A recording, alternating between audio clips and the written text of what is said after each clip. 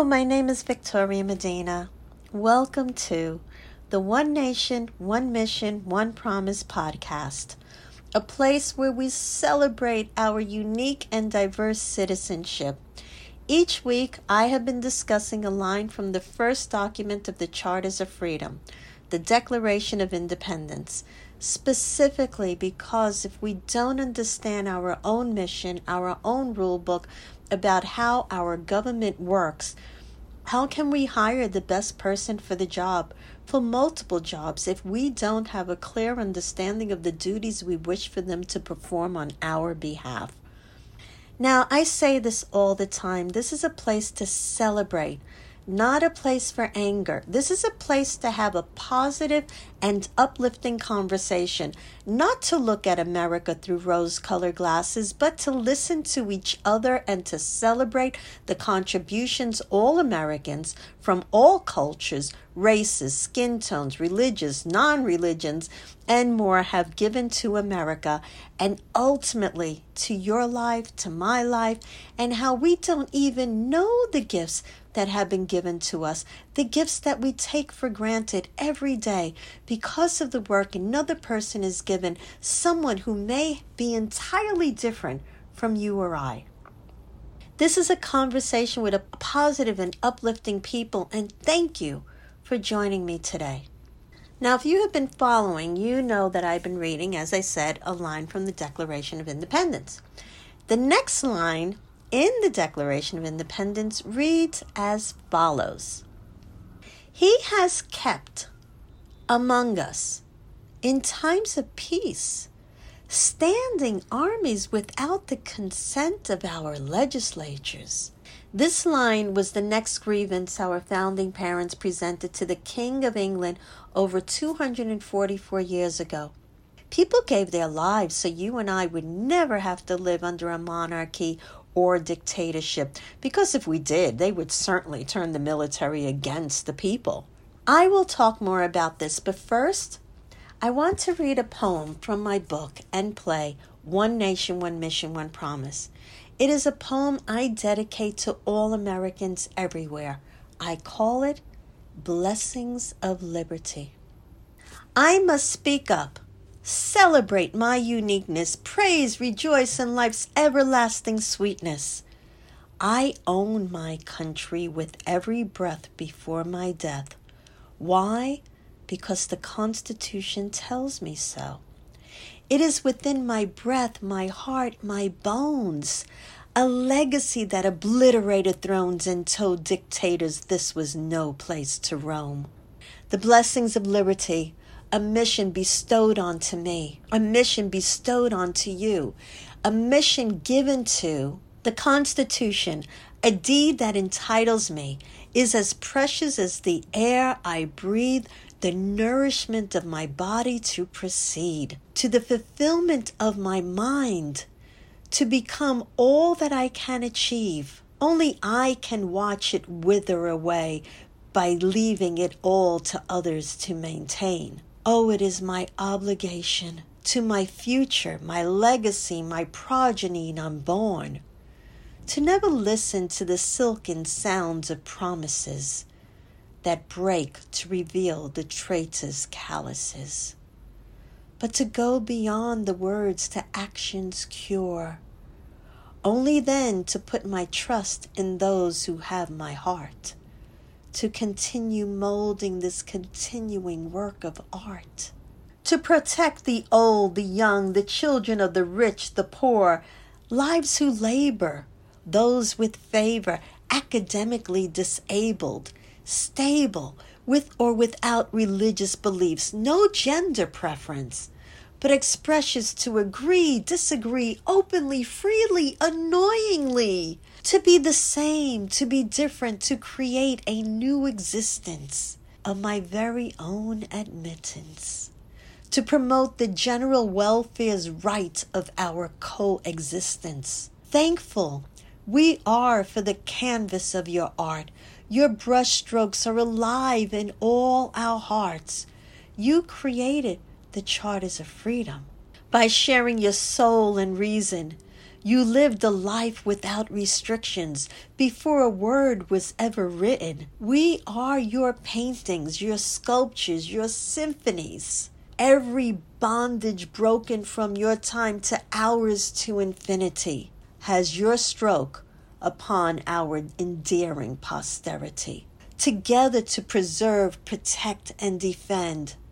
An heirloom, a constitution of solid oak. 3 branches flowing freely from its yoke. House, Senate, and Executive compose. 2 articles define what we must show.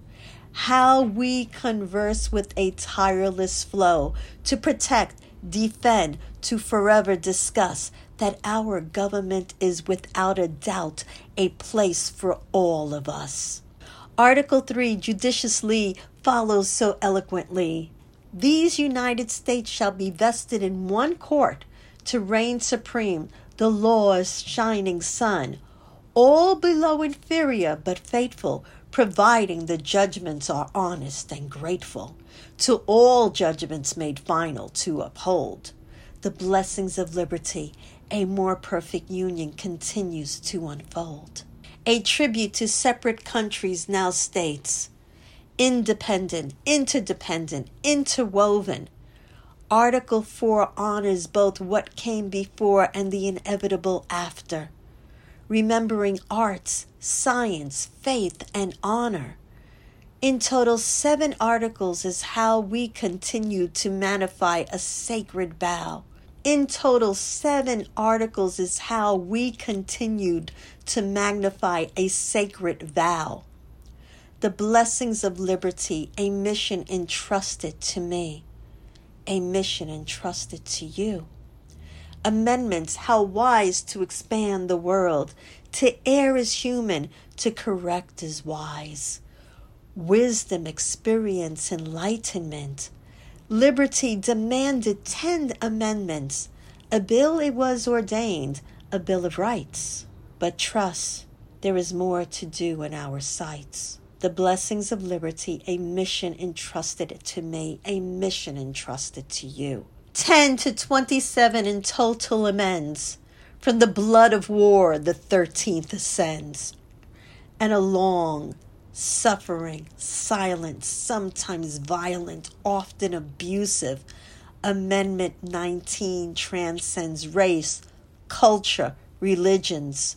The blessings of liberty, a mission entrusted to me, a mission entrusted to you. I must speak up, celebrate my uniqueness, praise, rejoice in who I am this day.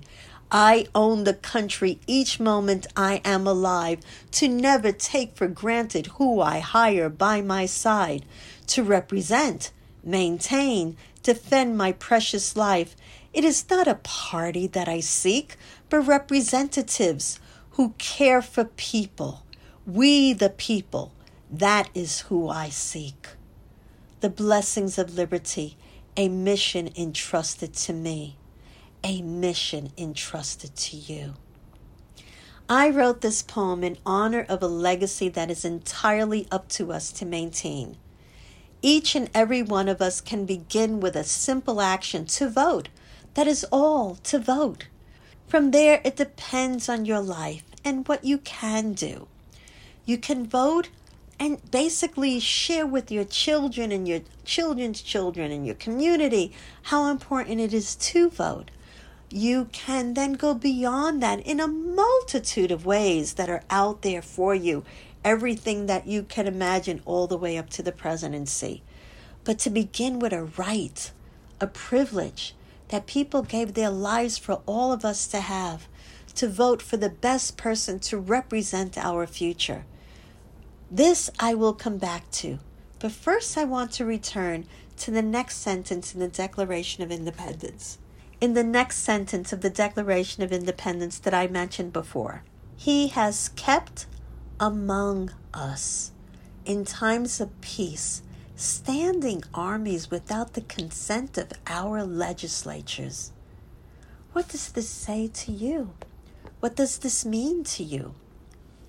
For me, It means that we live in a time where the military is there to protect and support the people of the United States.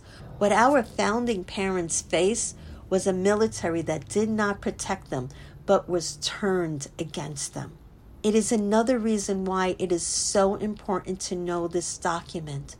Cherish this document and make sure it is upheld for everyone, every citizen across the country. And when I say founding parents, that includes everyone that we know that signed the Declaration of Independence, but it also includes everyone we don't know. All the people that sent them there to represent us, the multitude of different religions and different cultures that were there in the United States. We have always been a multicultural and multilinguistic country from day one. So when I say founding parents, that includes everyone we know and everyone we don't know. But everyone was a contributor to what it is that we have as our charters of freedom, and everyone who helped to bring it alive and uphold it.